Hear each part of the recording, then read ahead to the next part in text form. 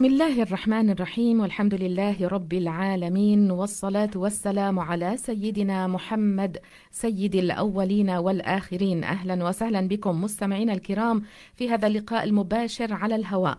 يسعدنا مجددا أن نستضيف معنا بالاستديو ضيف الجالية الإسلامية فضيلة الشيخ الداعية زيد المصري. السلام عليكم فضيلة الشيخ، أهلا وسهلا بكم مرة أخرى.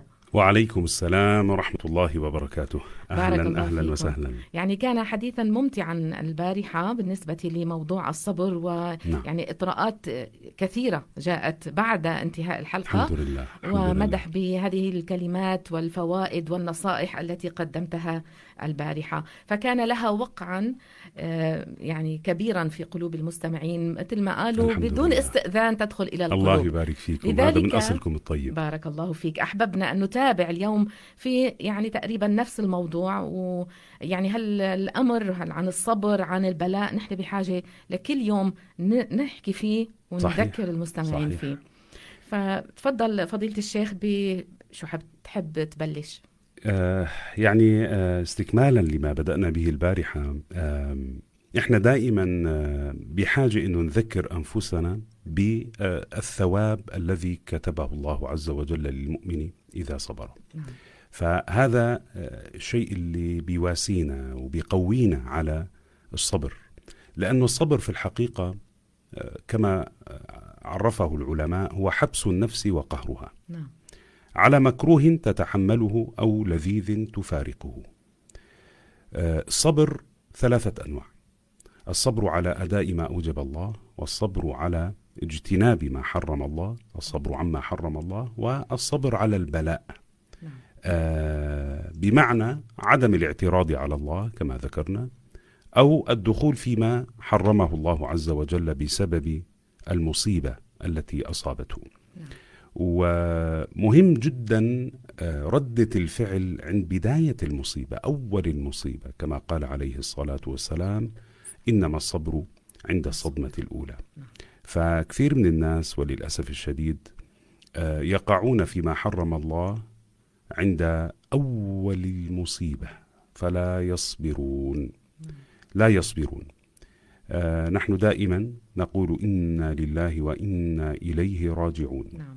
الله عز وجل يفعل بنا ما أراد، والله ليس بظلام للعبيد، وإنما نسأل الله عز وجل الأجر والثواب، لأن النبي صلى الله عليه وسلم قال: إن عظم الجزاء مع عظم البلاء.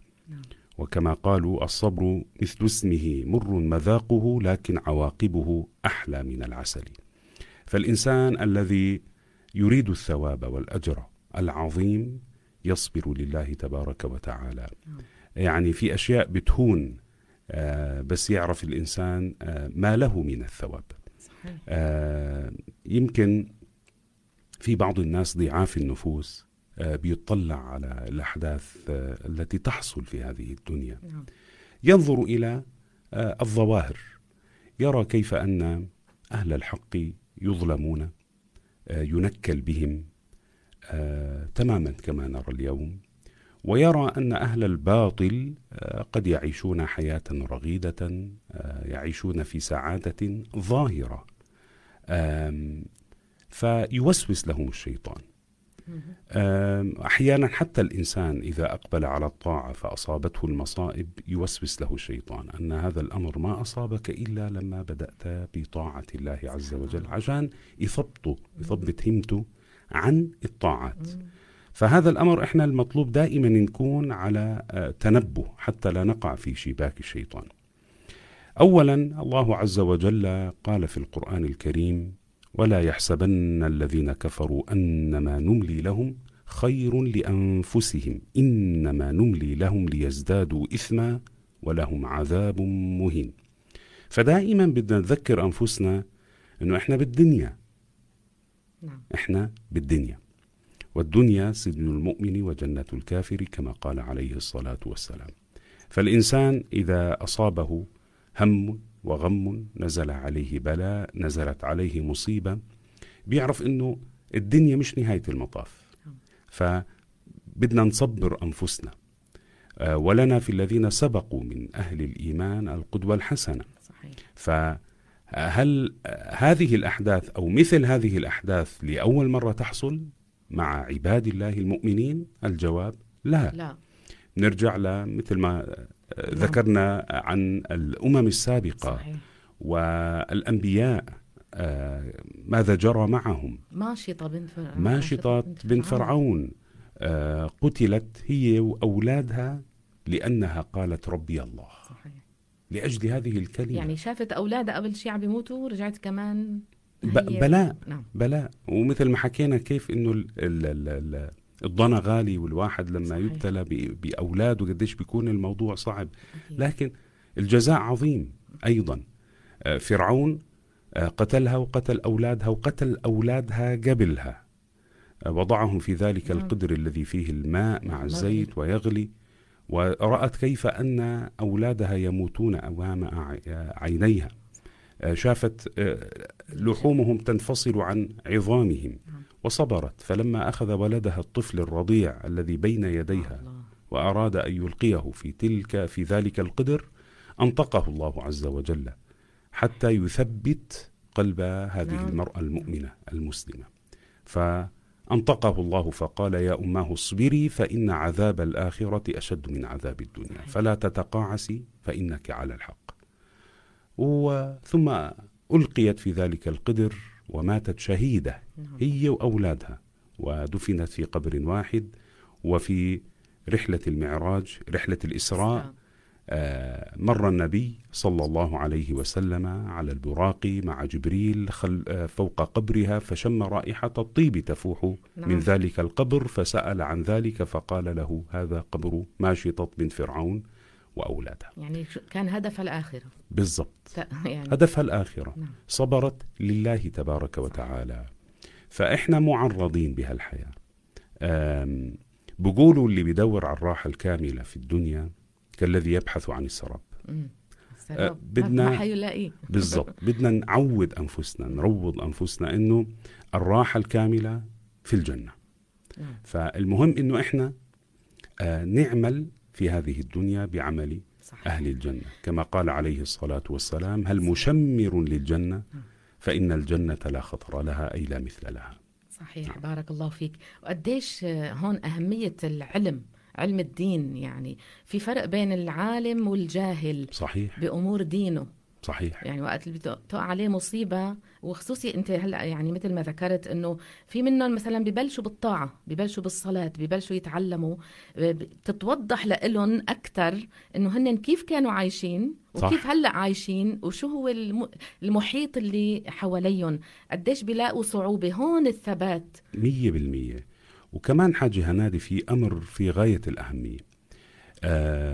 مثل ما قلنا إنه الشيطان مشتركنا. الشيطان بيحاول يبعدنا عن الخير وعن النجاة، لكن الإنسان بده يكون ذكي. موضوع الدين والتدين والالتزام وطلب العلم والتعلم، هذا الموضوع في غاية الأهمية. ليه؟ لأنه كيف سيعرف الإنسان طريق النجاة من غير أن يتعلم ما افترض الله عليه من علم الدين؟ الله عز وجل أوجب علينا أن نتعلم. بعدين هذا الأمر رح نسأل عنه يوم القيامة. هلأ أنه زيد شيخ مثلا هو رح ينسأل، واللي مش شيخ ما حينسأل؟ لا، هذا مفروض علينا جميعا. مفروض علينا جميعا. فإذا كلياتنا مسؤولين، كلياتنا مخاطبين في هذا الأمر. بدنا نشتغل على حالنا، بدنا نعمل لآخرتنا. وموضوع التدين والالتزام والتعلم أمر عظيم جدا. بعض الناس وللأسف الشديد عنده صورة بعقله أنه أنا هلأ إذا بدي أدخل في رحلة التعلم والعمل للآخرة أنه قديش رح أنقطع عن كثير من أمور من ملذات الدنيا. أولا الإنسان بيقدر يكون ملتزم ويعيش حياته ضمن دائرة الحلال. صح. ومش صحيح الفكرة اللي عند بعض الناس إنه الالتزام يجعل الإنسان في نكد أو في انقطاع عن هذه الدنيا. لكن هذا وهم عند بعض الناس إنه السعادة ما حيحصلها، والكيف ما راح يكون يعني محصله إلا بالمعصية. هذا غير صحيح. المعصية إلها شؤم، في من وراها نكد. احنا بنقدر ننبسط، نروح ونيجي ونعيش حياتنا ضمن دائرة الحلال أكيد. ونكون سعيدين، مع ابتعادنا عن الحرام، لأنه في بالمقابل أشياء كثيرة الإنسان بيقدر يكون سعيد فيها بدون ما يعصي رب العالمين.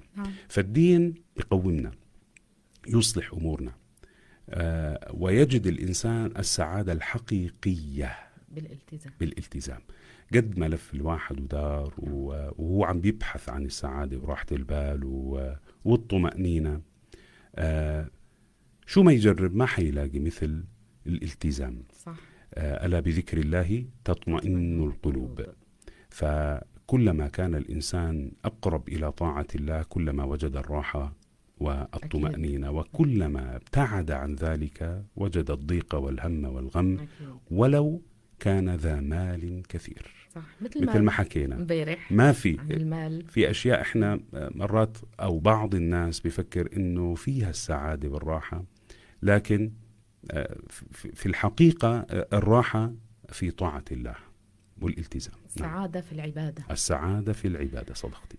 وكمان بنتذكر الصحابة الكرام قديش مروا بظروف صعبة، قديش تعذبوا من الكفار. سيدنا بلال ومصعب يعني مثال، هؤلاء مثال حتى إحنا نقتدي فيهم، وخاصة بالظروف اللي إحنا عم نمر فيها. كانوا يضعون الصخر على صدره في اليوم الصائف، يطلبون منه أن يتلفظ بألفاظ الكفر ويقول أحد أحد. هؤلاء رجال صبروا وتمسكوا بدينهم، ولهم الأجر والثواب. يعني النبي عليه الصلاة والسلام كان يقول: عجبا لأمر المؤمن، إن أمره كله خير وليس ذاك لأحد إلا للمؤمن. إن أصابته سراء شكر فكان خيرا له، وإن أصابته ضراء صبر فكان خيرا له. فبالحالتين هو بيستفيد الأجر والثواب. وحتى يعني إحنا نصبر أهلنا في غزة الذين فقدوا أحبابهم، وهم في الحقيقة كما ذكرنا هم على الصبر والثبات.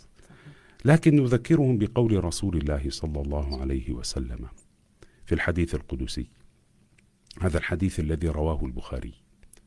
قال عليه الصلاة والسلام: يقول الله تعالى: ما لعبد المؤمن عندي جزاء إذا قبضت صفيه من أهل الدنيا ثم احتسبه إلا الجنة. فإن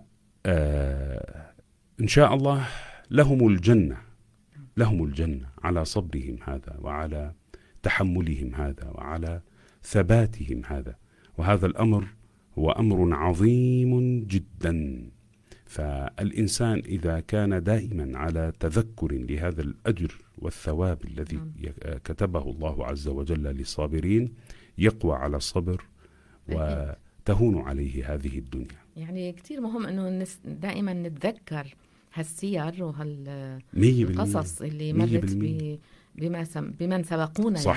صحيح. قديش ثبتوا، قديش هن أذكياء، لأنه فكروا بالآخرة. هاي الدنيا يعني حنموت كلياتنا راحلون. بالضبط.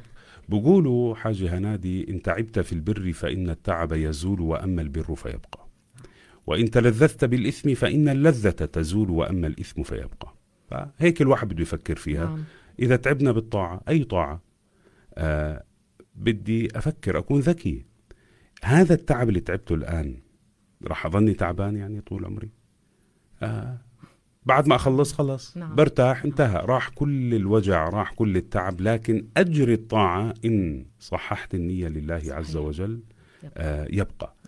أما اللي بيركض وراء اللذة والشهوة في المعصية، اللذة بتروح وأما الإثم يبقى. فبدنا نكون أذكياء، بدنا نعمل لآخرتنا، بدنا نكون دائما على تنبه، بدنا نكون حذرين من وساوس الشيطان. وأسأل الله عز وجل لنا الثبات. آمين. ودائما بدنا نتذكر أنه كل واحد فينا معرض أن يبتلى. أكيد. سيدنا لقمان ماذا كان يقول لولده؟ كان يقول له: يا بني، الذهب والفضة يختبران بالنار، والمؤمن يختبر بالبلاء. المؤمن يختبر بالبلاء. لذلك احنا بدنا نكون أقوى، واللي بيقوينا التزامنا بالدين. نعم. تعلمنا لعلم الدين، هذا يجعل المؤمن على يعني يعطيه قوة كبيرة جدا في التحمل. أكيد. نعم. بذكر المستمعين الكرام اللي بيحب يتصل فينا يحكي مع الشيخ يطرح عليه أي سؤال على الرقم 97072747. كمان يعني ذكرت البارحة أنه نسب الانتحار بتكون أكبر عند الأغنياء. صح. حتى بيكونوا يعني في عندهم حالة اكتئاب مع أنه عنده كل المغريات الدنيوية. أيوة، بس منه مرتاح. بالضبط، منه مرتاح 100%. فعشان هيك احنا وشوف يعني إذا بتقارن الأولياء والأتقياء كيف عايشين. بالضبط. بس هن عم يفكروا لآخرتهم. بالضبط 100%.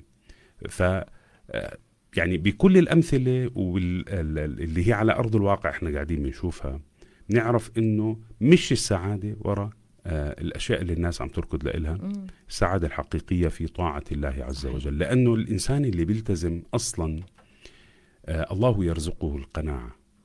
فاللي ما عنده قناعة صدقيني لو تحط بين إيديه شو ما بدك من متاع الدنيا ما راح يبقى بده كمان بده إشي ثاني وبيضلوا يدور. نعم. فنحن لابد أن ندرك أن السعادة الحقيقية تكون بطاعة الله. أكيد. وكلما التزم الإنسان أكثر واتقى الله عز وجل يجد تلك اللذة والراحة. النبي عليه الصلاة والسلام كان يقول عن الصلاة أرحنا بها يا صح. بلال. فشوف الفرق. يعني في أشياء إحنا إلى الآن ما حسيناها.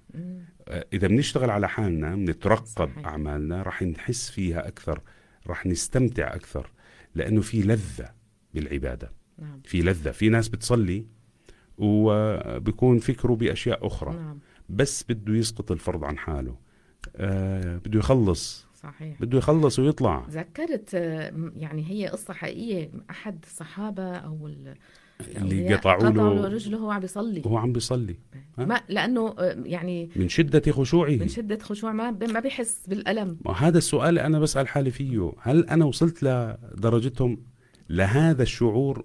إحنا بدنا نشتغل على حالنا كثير. نعم. يعني لذة العبادة عند الأولياء الصالحين شيء عظيم جدا.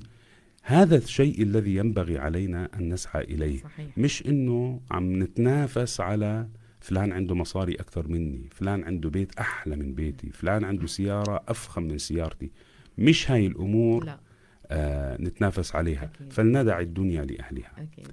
ونحن علينا إن كنا أذكياء أن نعمل بقول الله عز وجل وفي ذلك فليتنافس المتنافسون. التنافس في الطاعات والعبادات. نعم. معنا اتصال على الهواء. ألو.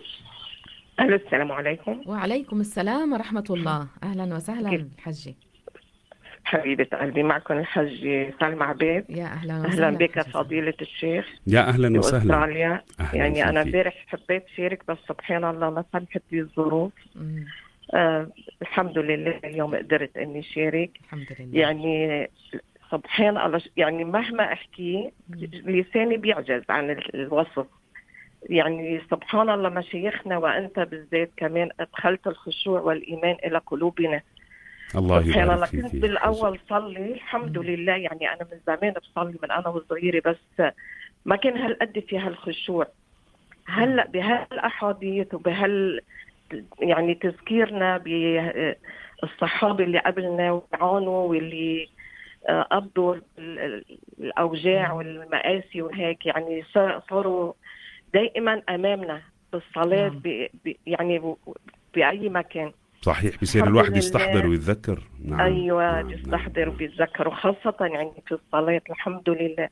الحمد لله. يعني أدخلتم الخشوع والإيمان والطمأنينة إلى قلوبنا. الله يجمعنا دائما على طاعته. آمين.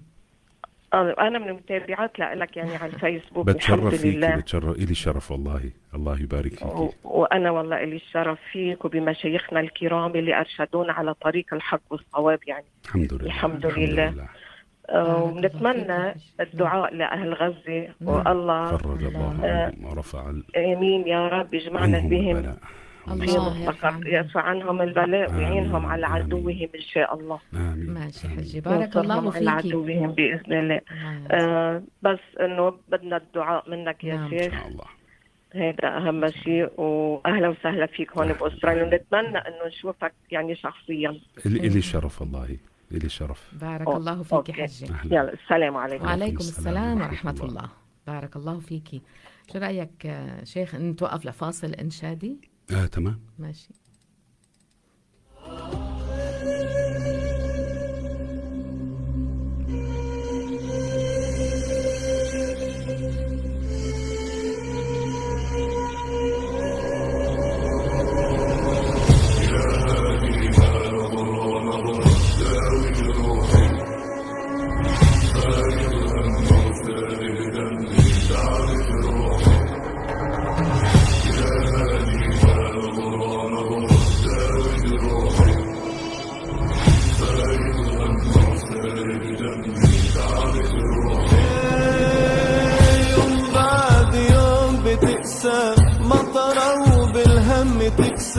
يوم بعد يوم بتقسى مطرة وبالهم تكسى، لا لقينا في بر مرسى ولا عدت دي سحابة، نظرة تبدل أسانا شمس وسطع في سمانا، نظرة تبدل أسانا الشمس وسطع في سمانا، تمحي صحب ابتلانا تفتح للفرح بابا.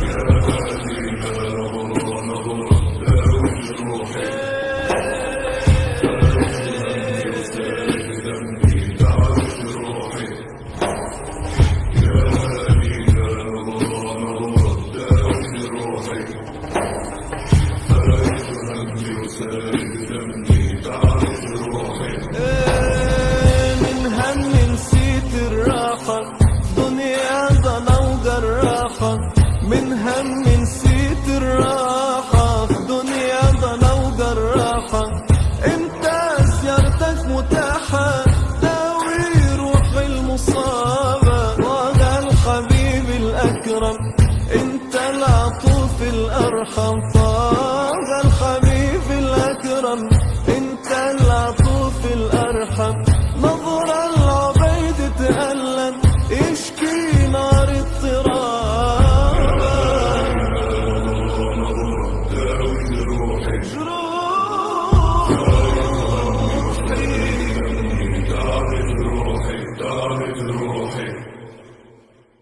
عودة لكم مستمعينا الكرام، ذكر برقم التليفون 97072747 من أراد أن يتصل بنا فالخطوط مفتوحة لكم.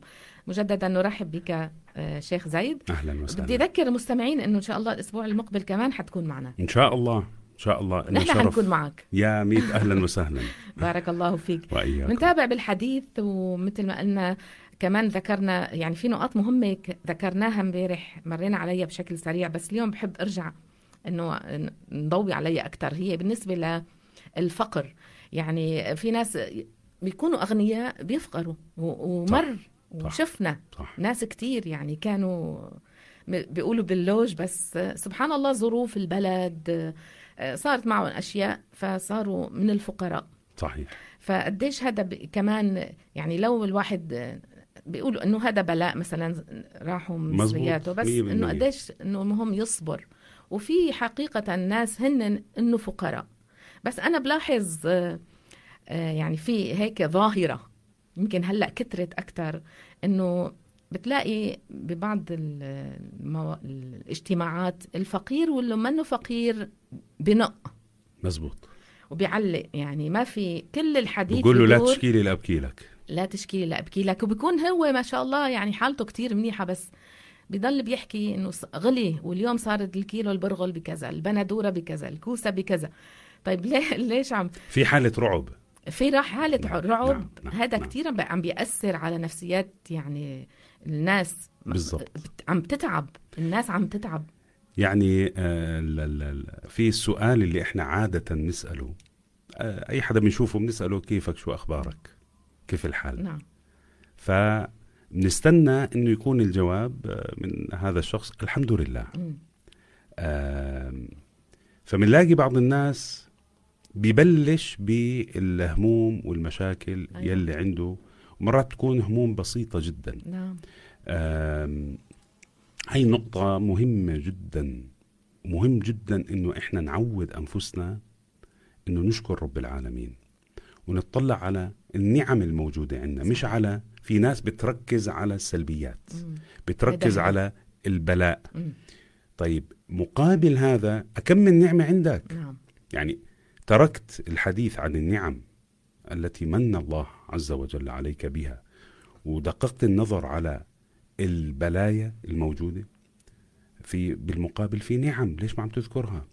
فبعض الناس هم سلبيين، يعني حتى بيكون مثل ما ذكرتي بيكون وضعه المادي جيد. نعم. فبتسمعيه بتفكري انه يعني مش ملاقي لقمة الخبز، يعني قلبك بيوجعك عليه. صحيح. بعدين بتعرف انه راحوا هوليداي عنده عقارات وعنده أراضي. أيوة. وعنده طب ليه عم تشكي؟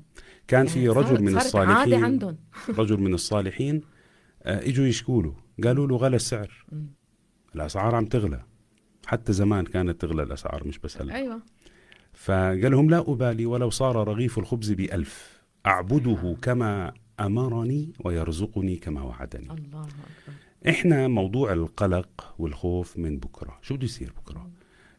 عندي أولاد، عندي مسؤوليات، في عندي الأجار وعندي فواتير وعندنا مدارس، وبعد المدارس في جامعات، وهل راح أقدر أحط أولادي بالجامعة ولا لا؟ وفي بعض البلاد ما بيكون في تغطية تأمين ومستشفيات وكذا، فبيكون ماكل هم إذا مرض له ولد شو بده يسوي، وإذا صار مش عارف شو كذا، ودايما افتراضات إنه لو صار هيك شو بدنا نعمل، ولو صار هيك شو بدنا نسوي، ولو صار هيك شو بدنا نعمل. فعايش بقلق وهم، وبتلاقيه مرات بينجلط وبموت من أشياء خايف إنها تصير. صح.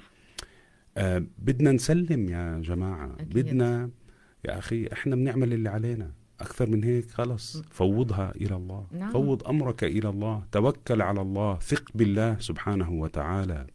يعني لو بيقلبوا المجلس لذكر 100% حتى هو بيشعر بسعادة. صح. مع كثر النق نعم. الواحد بيكتئب. أكيد. بيكتئب. يعني مهم دائما أنه نتذكر حديث النبي عليه الصلاة والسلام: من أصبح منكم آمنا في سربه معافا في جسده واجدا قوت يومه فكأنما حيزت له الدنيا بحذافيرها. نتأمل بهالحديث ونشوف إحنا متحقق عنا هذا الشيء ولا لا. أول وحدة نعمة الأمن والأمان، وذكرت أولا. يعني أسألك سؤال يا حاجة، وإحنا حتى بالظروف اللي عم نشوفها مع أهلنا في فلسطين، في السودان، في نعمة الأمن والأمان حاصلة عنا ولا مش حاصلة؟ نعم. طيب ليش ما عم نذكرها من النعم اللي عنا؟ صحيح. لكن مثل ما بيقولوا كثير من النعم لا تعرف إلا بعد فقدها. معافا في جسده، بتلاقي هاللي عم بيتشكون ومش عاجبه ومكتئب ومهموم ومغموم، ما عم بيقول أخ، ما عم بيقول أي. نعم. صحته سليمة. يعني كان في شخص بعرفه، واحد عم بيشكيله وبقول له كله يعني حظي سيء وكل حياتي ملخبطة وما في إشي كويس عم بيصير معاي. بقول له كل قديش بتغسل كلى؟ قال له لا يا رجل أنا ما بغسل كلى. بقول له، قال له السرطان اللي عندك وين بالضبط؟ قال له لا، شو هالحكي هذا، ما عندي سرطان. شو عنده؟ قال له الكبد ايمتى ضرب عندك؟ قال له كبدي تمام، اموري تمام، ما عندي انا امراض. قال له لا عندك كذا ولا عندك كذا ولا عندك كذا، وما في امراض، وصحتك بخير وجسمك سليم واعضائك كلياتها سليمه. بتقول لي انا حظي مش كويس وما عندي؟ احمد الله، وان تعدوا نعمه الله لا تحصوها. صحيح. مين فينا نتذكر نعمه المرفق؟ في نعم مرات ما بتخطر على بالنا. أكيد. إذا فقدها الإنسان بتخطر على باله. المرفق لو فكرنا فيها، لو كان متعطل بتكون الساعد والعضد شكفة واحدة. يعني بيكون ما يعني كيف توصل لقمة لتمه؟ سبحان الله. بده مين يطعمين؟ الحنك الفك نعم كثيرة جدا جدا صحيح. جدا موجودة عندنا. هلأ قل المال، بس مع قلة المال اللي مرات عم نشكي منه والظروف الاقتصادية صعبة، حاجة هنادي عم ناكل ونشرب وبننام تحت سقف. نعم. يعني هذا اللي عم بيشكي ما مر عليه يوم قال لك أنا اليوم أنا وولادي ما أكلنا، بغض النظر. لا ممكن مرات إنه ما أكلنا لحمة، ما أكلنا ستيك، ما أكلنا سي فود. مش راح أحزن عليك إنك مشكل نوعين 3 على الأكل. مالها المجدرة؟ من إيش تشكي المجدرة ومع بصل محروق شوي؟ من إيش تشكي؟ الملوخية ولو كانت بلجاج مع عصرة حامض عليها. تذكر يعني واحد يتذكر الصحابة الكرام بالضبط. في ناس يعني الصحابة اللي إحنا قاعدين نحكي الوضع سيء وكذا وكل يوم عم ناكل، في منهم ما كان يجد الطعام. أهل الصفة كانوا يطحنون نوى التمر. نعم. نوى التمر، عجوة التمر يعني. هل في حدا فينا وصل لا هاي المرحلة؟ نعم. نبينا محمد صلوات ربي وسلامه عليه أفضل خلق الله، أما شد الحجر والحجران والثلاثة على بطنه من شدة الجوع. يا جماعة يا جماعة بدنا نفكر إنه قديش إحنا بنعم. معافى في جسده واجدا قوت يومه. مش عنا الفريزر معبى فل وما عم بيسكر الباب. نعم. الثلاجة معباي، خزاين المونة مكفاية زي ما حكيت ل6 أشهر ولسنة. ومنقول الوضع صعب. أي وضع صعب. حتى بالطعام عم بيكون في أشياء يعني زيادة، وفي أشياء بنتنعم فيها. حتى السفر اللي إحنا بالعادة عم ناكلها، كم من صنف طعام بيكون موجود على الطاولة وفي ناس مش عاجبهم. فنرجع نتذكر هؤلاء الأكابر. سيدنا أبو هريرة رضي الله عنه مرة قعد في طريق الناس، قعد بالطريق من شدة الجوع ما استطاع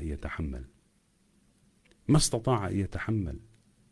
يعني القصة طويلة إن شاء الله بنذكرها، بس كان جوعان كثير من شدة جوعه. مين؟ أبو هريرة. افتكروه يعني أصابه الصرع. صحيح. متخيلة؟ طب هل بيوم من الأيام بأصعب يوم مر عليك وبأصعب يوم مر عليك بأكثر فترة بحياتك كان الوضع المادي يعني صعب جدا، وصلت لدرجة إنه نتلوى على الأرض من الجوع ونمسك حجار نشد على بطننا؟ لا ما وصلت. وأبو هريرة ما كان يتشكون. وإضافة إلى هذا لما كان بالحالة اللي ذكرتيها حاجة نادي وعلى الأرض عم بتلوى، قال قعدت في طريق الناس الذي كان يخرجون منه، فمر أبو بكر رضي الله عنه فسألته عن آية من كتاب الله ما سألته إلا ليطعمني، فمر ولم يفعل. مش إنه طنشه، ما فهم عليه أنه أراد من هذه الآية أن يطعمه، لكن شوفي عزة النفس مع الوضع اللي هو فيه ما ذكر له تصريحا. قال فمر عمر فسألته عن آية ما سألته إلا ليطعمني، فمر ولم يفعل، حتى مر أبو القاسم صلى الله عليه وسلم، فلما نظر إلى وجهي عرف ما في نفسي فقال لي يا أبا هر، قلت لبيك يا رسول الله، قال الحق. قال فتبعته حتى دخل النبي صلى الله عليه وسلم إلى بيته وسأل أزواجه ماذا عنده من الطعام، قالوا عندنا لبن أهداه لك فلان أو فلانة. برضو كمان نطلع على ثلاجاتنا وخزاين المونة عندنا. بيت النبي عليه الصلاة والسلام ماذا كان يوجد فيه؟ لبن، قدح من لبن. بس مرات احنا الثلاجة بتكون معبان والفريزر معبى وخزاين المونة معباي، ونيجي بنقول بدنا نروح نعمل شوبينج لأنه خلصوا الأغراض. محتاجين فورا، مش بكرة، اليوم. لأنه تعودنا تكون مطفطحة مش معباية، بدها تكون زيادة عن الحد. حتى بالأكل في ظاهرة حاجة هنادي إنه ممنوع كلنا نشبع. بعض الناس بيأكل لا مش عارف بدي أحكيها بالضبط، لتسكر الأمور، مش قادرين نتنفس.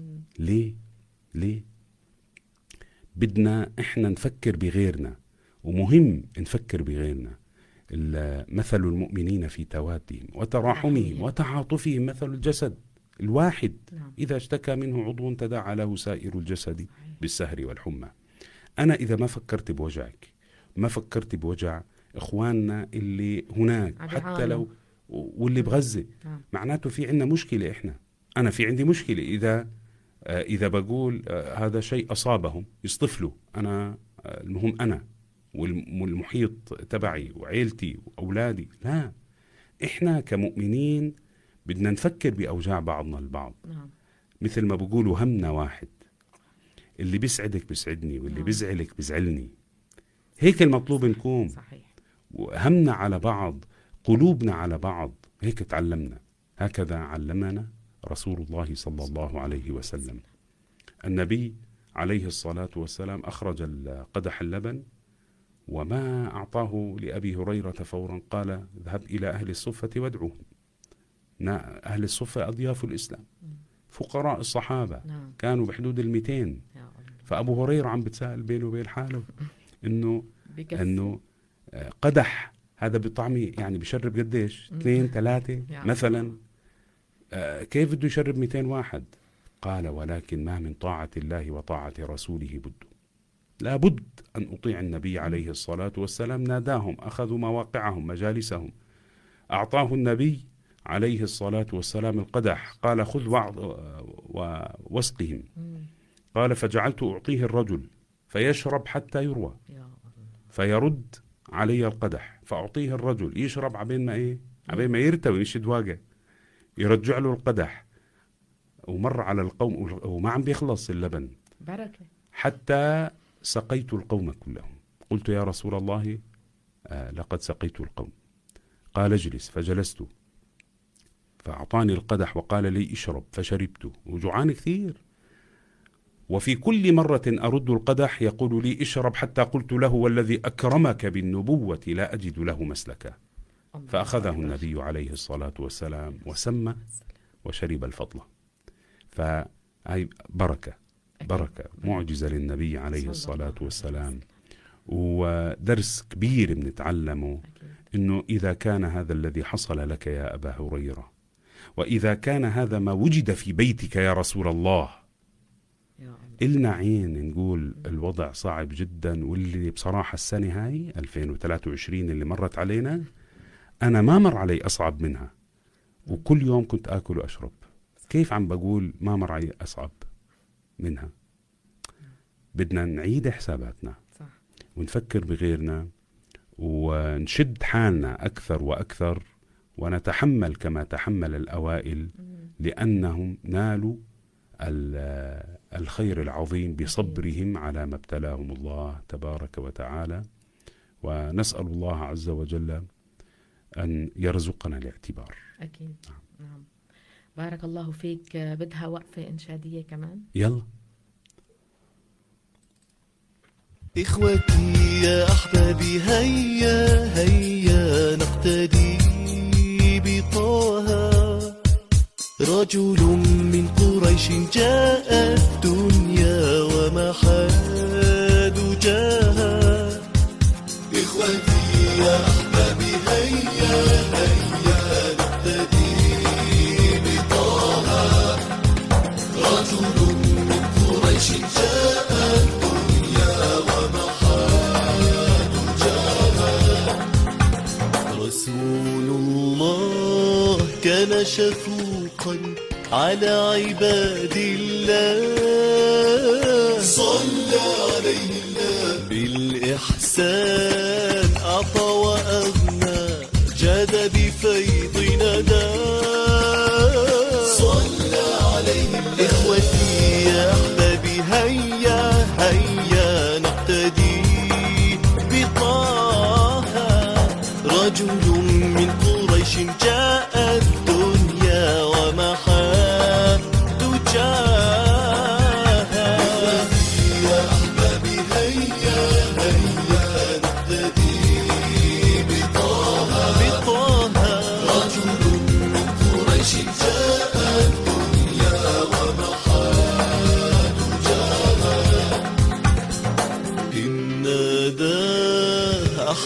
تلفت مبتسما بضياء صلى عليه الله. وإذا سار كان دربه يعرف من طيب شذاه صلى عليه الله. إخوتي يا أحبابي هيا هيا لنقتدي بطه عليه الصلاة صلى والسلام. الله عليه وسلم. الله يرزقنا رؤية النبي عليه الصلاة والسلام في المنام على آمين. هيئته الأصلية عليه التي الصلاة تبشرنا والسلام. بدخول الجنة. آمين. بذكر المستمعين رقم التليفون 97072747 يلي بيحب يتصل ويحكي مع الشيخ زايد فأهلا وسهلا بكم. شيخ زايد في منهم بينزل عليهم بلاء قليل وفي منهم بلاء كثير، فيعني هل يؤجر على البلاء القليل؟ هلا هي سبحان الله الله عز وجل حكيم. لا شك. بعض الناس بتكون بلوته يعني خفيفة وبعض الناس بلوته يعني شديدة. نعم. الله حكيم فيما يفعل. لكن اللي بدنا نبينه أنه من رحمة الله سبحانه وتعالى، من عظيم رحمة الله، أنه يكتب الأجر لمن صبر حتى ولو كان البلاء الذي نزل به شيء بسيط. يعني النبي عليه الصلاة والسلام بين لنا ذلك فقال: ما يصيب المسلم من نصب ولا وصب أي مرض ولا هم ولا حزن ولا أذى ولا غم، كل هاي الأشياء، قال حتى الشوكة يشاكها إلا كفر الله بها من خطايا. متفق عليه. يعني ضرب لنا أمثلة عن أنواع البلايا التي تنزل بالمؤمن وذكر الشوكة التي تصيبه. يعني بالعادة أنا لو سمعت مثلا حكيت تليفون مع واحد أطمن عليه، شو الأخبار كيف أمورك، بقول لي اسكت كنت عم بقطف وردة وشوك الورد خفيف بسيط يعني، فغزتني شوكة بأصبعي فحطيت بلاستر. بالعادة احنا بنقول خلينا نجتمع كلياتنا نروح نزوروا هالزلمة، يعني بنروح نبكي عنده، حزننا عليك على اللي صابك. يعني أو واحد معاه صداع مثلا بدنا نروح نزوره وحزننا عليه كثير إنه صابه صداع. هذا يعتبر شيء إيه؟ بسيط جدا. يعني بالعادة الناس ما بتواسي في مثل هذه الحوادث، لكن النبي عليه الصلاة والسلام ذكر هذا الأمر وبين لنا عظيم رحمة الله بعباده أنه يكتب الأجر لمن أصيب بهذه الشوكة. الله أكبر. وصبر. فما بالك باللي عم بيصير مع أهلنا في غزة؟ ما هو الأجر والثواب الذي يكتب لهم؟ إنما يوفى الصابرون أجرهم بغير حساب. في أشياء إحنا يا حاج هنادي بنجهلها مرات. الإنسان يعني إحنا علمنا قليل. الله يعلم وأنتم لا تعلمون. نبينا الأعظم صلى الله عليه وسلم قال فيما رواه الإمام الترمذي في جامعه: إذا أراد الله تعالى بعبده الخير عجل له العقوبة في الدنيا، وإذا أراد الله بعبده الشر أمسك عنه بذنبه حتى يوافيه به يوم القيامة. هذا موضوع كمان إحنا بدنا نذكره. إن الله إذا أحب عبدا ابتلاه. في بلاء في الدنيا وفي عذاب في الآخرة للبعض. طيب إحنا إذا بدنا نتفكر بالنصوص التي وردت، أيهما أشد، البلايا الدنيوية أم عذاب الله في الآخرة بنار جهنم؟ أكيد عذاب الله. كلياتنا بنعرف إنه عذاب جهنم أشد. من رحمة الله عز وجل أنه ينزل البلاء على المؤمن ويرزقه الصبر فتكفر عنه خطاياه رحمة من الله عز وجل بهذا العبد المؤمن.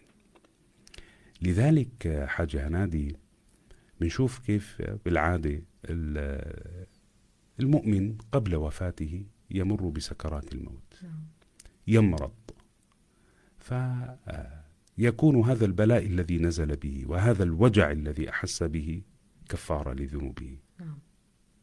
إذن هذه تعتبر إيه؟ رحمة من الله سبحانه وتعالى. فبدنا نتعلم موضوع التسليم لله.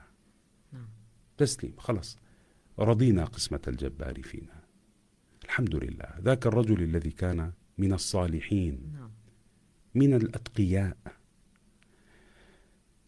أصيب بمرض الجذام، سبحان الله، مرض يصيب الأطراف، تسود وبتتشقق وبتوقع، صفى بلا ايدين بلا رجلين، رجل صالح، مش انه عقوبة من الله، رجل فاسد وقعت ايديه ورجليه، ما إله أهل يرعوه، صار ينام عند المزابل. يعني هاي بلاء كمان آخر. صارت الدبابير تأتي إليه ولا يستطيع أن يبعدها. أصيب بالعمى، بلاء آخر، وعمى يعني. وكان قد اتخذ وردا لا يتركه يقول فيه الحمد لله. تخيلي أنت المنظر عند المزبلة، بلا إيدين بلا رجلين، كيف بيقضي حاجته، كيف بيأكل، يعني كيف بيشرب، إذا ما بيقدر بالضبط. وأصيب بالعمى وورده الحمد لله الحمد لله الحمد لله. فمر رجل فسمعه، رآه على هذا الحال وسمعه يقول الحمد لله، فقال ما أصبره. فسمعه ذلك الرجل الصالح قال أتعجب من حالي؟ الحمد لله الذي جعل الله لي لسانا ذاكرا وقلبا خاشعا وجسدا يا رب على البلاء صابرا. إلهي كلما صببت علي البلاء صبا ما ازددت فيك إلا حبا. الله أكبر. هدول هم قدوتنا يا حاجة هنادي، أكيد. هدول قدوتنا. اليوم عم نشوف بعض الناس وقع موبايله من إيده انكسرت الشاشة، تخيلي يعني شريبكي كسرت شاشة الموبايل وشاري جديد وآيفون 15 برو ماكس، صار يبكي. بقول له يعني وأحيانا بعض الناس يكفر بالله عز وجل على أتفه الأشياء التي تصيبه. أنا مرة واحد خبط سيارته سب الرب والعياذ بالله. على شو؟ على ضربة سيارة بتتصلح يعني بالحديد، يعني بدل ما يقول الحمد لله اجت بالحديد ما اجت بجسده. بالضبط. لكن شوفي المفارقات العجيبة بين هؤلاء وهؤلاء، مفارقة عجيبة، مفارقة عجيبة. أليس النبي عليه الصلاة والسلام ذكر لنا عن المؤمنين الذين كانوا قبلنا، كان أحدهم يكشط لحمه عن عظمه، عم بيعذبوه لأنه آمن، يكشط لحمه عن عظمه ما يصده ذلك عن دين الله، ينشر بالمنشار لا يصده ذلك عن دين الله. هدول هم الصابرين، هدول قدوتنا. فإحنا ليش عم نحكي عن هاي الأمور؟ عشان هاي الأشياء اللي إحنا كل واحد فينا عم بيستحضر الهموم والمشاكل اللي عنده مشان يتحملها، بصير يتحملها أكثر. بقولوا اللي بشوف مصيبة غيره بتهون عليه مصيبته. يعني مهم نعود حالنا من الآن فصاعدا، دائما نقول الحمد لله، نكثر من شكر الله، نطلع على مثل ما بقولوا على الجانب المشرق، نطلع على النعم بقعداتنا، بمجالسنا، بلقاءاتنا، بدل ما نحكي عن مشاكل مشاكل مشاكل أكيد. مشاكل عن أشياء إحنا ما فيش كذا، ما عندي كذا، ما عندي كذا. ما نتشكون دائما. بس أنسأل هذا السؤال، أذكر النعم، والله نعم الله علينا كثيرة، الله أنعم علي بنعم عظيمة. يذكر الإيجابيات يترك السلبيات 100%. قديش هذا بيأثر على الأولاد، وهو حيكون سعيد وحيأثر على الأولاد 100%. حيأثر لأنه بتأثروا هم بالمجتمع والأشياء اللي بيسمعوها من أهلهم كمان. صحيح. بيعتل هم الولد أنه أنا بقى كيف بدي أعيش إذا هيك 100% عايشين، كيف بدي أفتح بيت. وهذا الشيء يوصل الإنسان إلى البخل، لأنه حيصير ما بده يعطي غيره. بلاش ما ننقطع، خليني أدخرهم لأولادي، فيتوقف عن إخراج الزكاة، عن الصدقة، عن شغلات كثير. سبحان الله. ومهم كتير هون كمان، يعني هو ما في يوم إلا بيجي يوم أسوأ منه. قديش مهم نعود أولادنا على ترك التنعم، صحيح. على عيشة الفقراء. صحيح، وهي مفيدة، ونحكيهم على هالسير اللي نحن مثلا 100%. مثل اللي ذكرناها. وشغلة ثانية حاجة هنادي على أرض الواقع، ما بعرف، مش بس ما أظنش بس أنا اللي بشوف. أيام زمان كنا مبسوطين بالبساطة، صح. وأقل شغلة بتبسطنا. اليوم يعني عند الأطفال الإمكانيات أو الأشياء اللي بين إيديهم صحت لنا ما صحت لنا. أصلا كانوا 10 أولاد يقعدوا بغرفة واحدة، 100%. هلأ كل ولد بده غرفة لوحده ومش مبسوط، وهم كانوا أيوة. مبسوطين. نعم. كانوا يلعبوا شو ألعابهم بسيطة جدا ومكيفين ومبسوطين. هلا بتلاقي بلاي ستيشن وألعاب أخرى مبسوطين. وموبايله أحدث من موبايل أهله. نعم. وما برضى يكون بده يعني آخر موديل. وزهقان حتى نوعية الأكل حتى نوعية الأكل اطبخي طبخ البيت. نعم. لا أنا هاي الأكلة ما باكلها. ملوخية ما باكل ملوخية، مجدرة ما باكل مجدرة، مقلوبة تعملوا مقلوبة انتو حاجة؟ أكيد. ما باكل مقلوبة. اتعود بده أكلات معينة. الحمد لله ما جاي عبالي لقينا هالأكل الحمد لله موجود، لو كان تاني يوم أو ثالث يوم. مطلوب منا إحنا نعود أولادنا على هذا الشيء. مرات إحنا اللي بنكون سبب في ضياع أبنائنا، وهذا إن شاء الله بلكي حكينا فيه بحلقات أخرى عن موضوع التربية. يعني كتير أمر مهم هذا، ترك التنعم والاهتمام بالأولاد 100%. وتنشئتهم، وإله علاقة بالسعادة. نعم. إله علاقة بالسعادة. مش دائما العطاء للأولاد إنه خد كل إشي خد معناته إحنا عم نبسطهم. لا، لأنه حيوصل لفترة تعطيله الشغلة بطل إشي يعني ما له أي قيمة. أيوة. ما له أي قيمة. والولد يعني الوالد والأهل ولي الأمر بحب ابنه بيرد له السعادة في الآخرة. صح. هاي المحبة، هاي المحبة الحقيقية. إني أخذ بإيده حتى أدله على طريق الجنة. هذا هو. نعم. مش هي تربية الصالحين؟ أكيد. هذه تربية الصالحين، كانوا يرشدون أبنائهم إلى ما فيه النجاة. هذا هو. ففي قيم كثيرة جدا موجودة في ديننا، مطلوب إنه إحنا دائما نتمسك فيها ونغير من أحوالنا. بعدنا عايشين حاجة هنادي ما بنعرف لإمتى، لكن التغيير يعني ما بنقول فات الأوان. من الآن شو ما كان الإنسان يعني أخطأ في الماضي، من الآن نقدر نصلح حالنا، نغير من أسلوب حياتنا، من نمط حياتنا، ومنبلش وإن شاء الله بنشوف النتائج سريعة بإذن الله.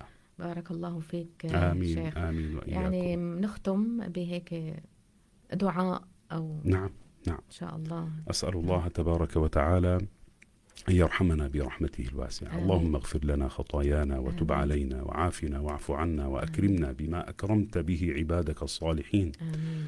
واجعلنا من عبادك الصابرين الصادقين المتقين الأولياء الذين لا خوف عليهم ولا هم يحزنون. وارحمنا فوق الأرض وتحت الأرض ويوم العرض عليك يا رب يا الله. واختم بالصالحات أعمالنا وتوفنا وأنت راض عنا، واجعل الفردوس مأوانا وأجرنا من نار الجحيم. واجعلنا هداة مهديين غير ضالين ولا مضلين. وثبتنا على ملة رسولك محمد صلى الله عليه وسلم طه الأمين. وانصرنا على القوم الظالمين، وانصر أهلنا في غزة العزة. اللهم انصرهم يا رب العالمين. اللهم تقبل شهداءهم واشف مرضاهم وعاف جرحاهم. اللهم يا ربنا وفقنا لما تحبه وترضاه. أكرمنا يا ربنا، ارحمنا يا الله، وفقنا للطاعات يا أكرم الأكرمين. إنك على كل شيء قدير وبعبادك لطيف خبير. ربنا آتنا في الدنيا حسنة وفي الآخرة حسنة وقنا عذاب النار وأدخلنا الجنة مع الأبرار برحمتك يا عزيز ويا غفار. وصل اللهم على سيدنا وحبيبنا وعظيمنا محمد وعلى آله وصحابته الطيبين الطاهرين. وسلام على المرسلين والحمد لله رب العالمين. الحمد لله. بارك الله فيك شيخ زايد. وإن شاء الله لقاءنا يتجدد الأسبوع المقبل بإذن الله. بارك الله فيك والسلام عليكم. عليكم السلام.